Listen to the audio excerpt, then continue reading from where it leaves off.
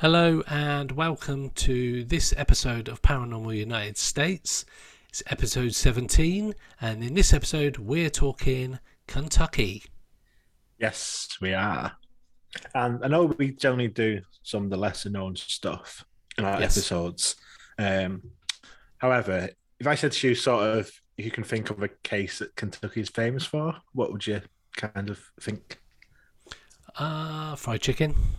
Oh, yeah, that would be a good episode. I don't know. It would be a good episode. Well, there's a town called Hopkinsville Okay. and a town called Kelly. Oh, okay. So they should ring a bell, I think. No. Nope. Okay, so so we're going to be talking about the Kelly Hopkinsville goblins. Interesting. Carry on. Yeah. So this is going back to August 1955. So a pretty long time ago. It's a very well-known group of instances that happened. So there was a group staying at a farmhouse in the small town of Kelly. Yeah. It's on the border of Hopkinsville, which is a bit of a bigger town. Kelly only had like 300 population, something like this. Mm-hmm. And there's a family in this farmhouse. Got some family staying, some friends staying. So there's around 12 of them all together staying at this farmhouse this weekend. And it's around dusk, and Billy Ray Taylor, who was staying there, went to the well to get some water because that's where they got the water from a well back in 1955 Kentucky. And Okay. all of a sudden, Taylor saw a round metallic object with a rainbow light streaking across the tree line. Okay. And so it sort of come down in the field behind the house. And he started hearing like a loud hissing noise. Convinced he'd seen a flying saucer, he ran back to the house to tell the others. At the time, 1955, Project Blue Book was in full swing. And UFO topic, was a few years after the whole flying saucer, Kenneth Arnold, Roswell. No, that was 1947, so not too long after that, and UFOs are quite a popular thing at the time. Yeah. So he's convinced he's seen a flying saucer. Come back to the house, and the others that were there. So there's 12 of them all together. There's 5 adults and 7 kids. They all laughed it off, thinking he's having a bit of a joke. But his friend who he's with, Elmer Sutton, so he was looked genuinely a bit scared. Mm-hmm. So he agreed to walk back to the well with him to see if they could see anything. The 2 men couldn't see anything. They got to the well, just all darkness. So they started to walk back to the farmhouse. This is when they first saw a glowing object approaching from the woods. Okay. A short, human-like creature with large eyes and 2 legs that seemed to float rather than walk, with 2 long arms. And when they saw it at this point, it looked like he had his arms like in a surrender position. His 2 arms were raised. The 2 men obviously freaked out, ran inside the house and slammed the door behind them. They went and then got the shotguns and just stood by the door. The women in the house were still sort of thinking it's a bit of a prank, saying like, "Oh, you're going a bit too far." And they're like, "No, it's not a prank. We just saw some sort of creature." They sent the kids to bed, upstairs to the bedroom, and just stood watching out for the doors. All of a sudden, a 3-foot tall figure appeared out of the darkness, just stood in the doorway. Taylor just shot straight away at the intruder, and the bullet just put a hole through the screen door, and whatever it was had disappeared. He'd gone outside, sort of trying to see if anything else was there. And as he stepped into the porch, a clawed hand reached down, grazing his head. Elmer Sutton and then shot at the creature that's on the roof, which then rolled off and ran into the woods and disappeared. So now they're all thinking, what is going on? What the hell are these creatures? When around the house, now the women are scared. Obviously, the shotgun noises, the kids now saying, right, what's going on? So the women are trying to sort of comfort the kids, keep them sort of safe and not too scared. And more creatures started coming, looking through the windows, stood on the grass outside the house. And they kept shooting at him, realizing that the bullets weren't doing anything against him. They just seemed to either just miss him or just had no effect on him at all. Someone in the house suggested that the bright lights, because he had like large eyes with yellow pupils, and one of them suggested that bright light seemed to hurt their eyes. So they turned all the lights on, trying to deter him, but that didn't stop. They still kept coming. Around the same time that all this was going on, a neighbour, about a quarter of a mile away, saw strange lights in the woods behind the farmhouse.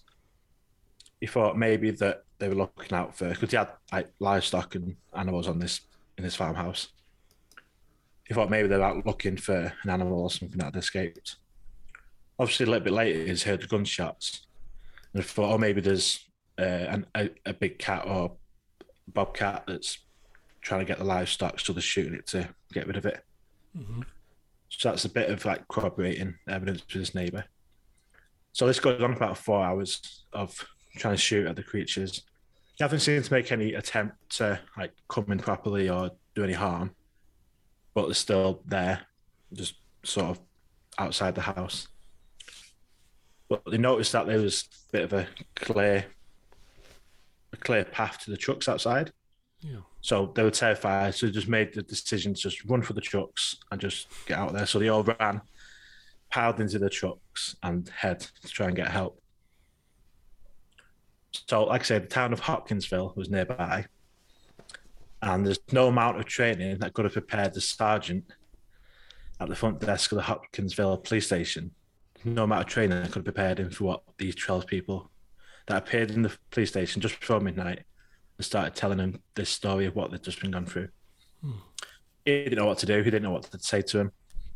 So he contacted a number of police, including the Kentucky State Police, the Christian County Sheriff's Office, and even the Fort Campbell Army Base, and they sent some of their police. Not long after, there were nearly 30 people had gone to the property. You got the police, you've got newspaper reporters that got wind of it, and even the US Air Force, according to some reports. Oh, wow. Were there as well. There's obviously Project Blue Book running, so maybe it's something to do with the US Air Force there, because Project Blue Book did investigate it as part of one of their files. They closed it and classified it as a hoax, the Project Blue Book did. With no further explanation as to why, but just said, yeah, this is a hoax, and no further investigation needed. Police couldn't find anything. There were no markings, there was no trail or footprints or anything. The only thing they found was evidence that there'd been a shootout. There was obviously the holes in the wall, in the like screen doors. There was shotgun shell casings all over the floor. So they knew something had happened, but there's no evidence of these creatures there. After a couple of hours of being there, everyone left. There's now just the family there again in the house. A couple more creatures were seen. Obviously, they didn't really get much sleep that night. A couple more were seen, but just before dawn, the last one disappeared into the woods, and they never seen them again.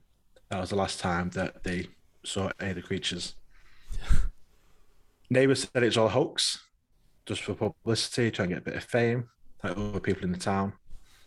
Some blamed it on alcohol. There's a meteor storm the same night.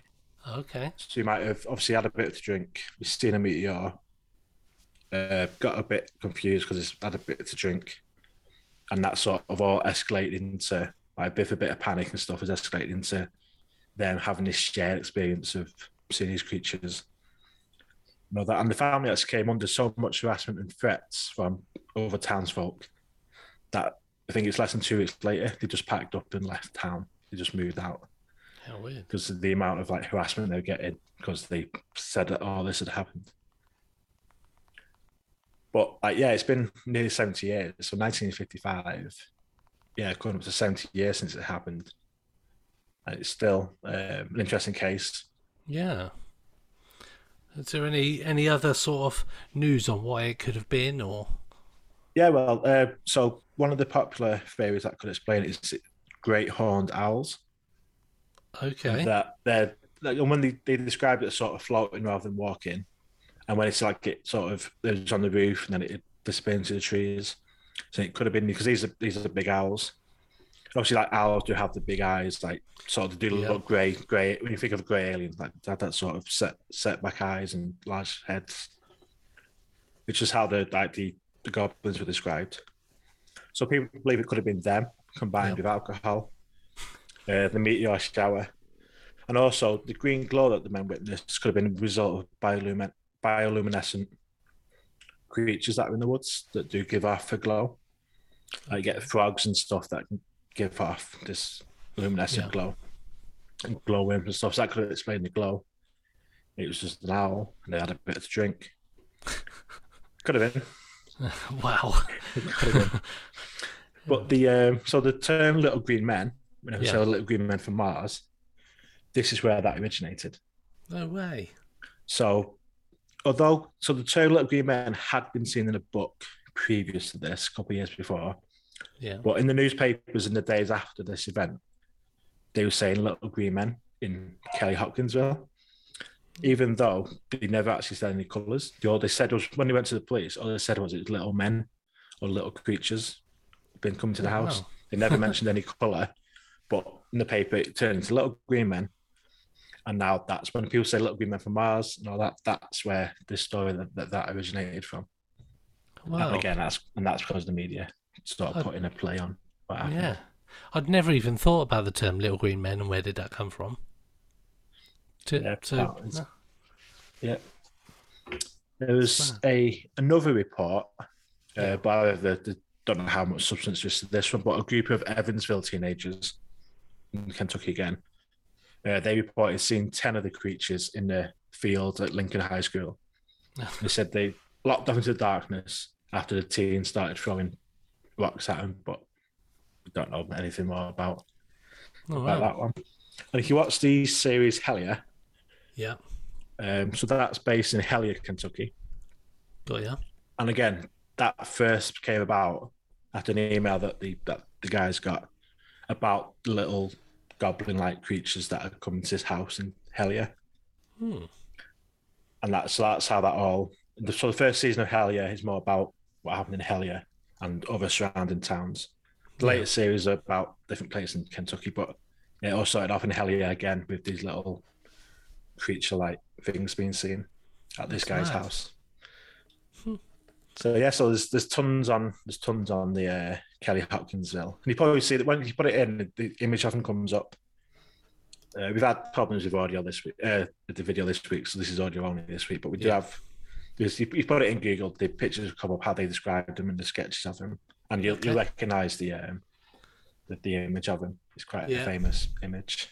Yeah, I'm looking at it now. That's very, very famous image. Yeah, how weird. And as I say, I never even heard of the town of Kelly, and didn't know that it was quite so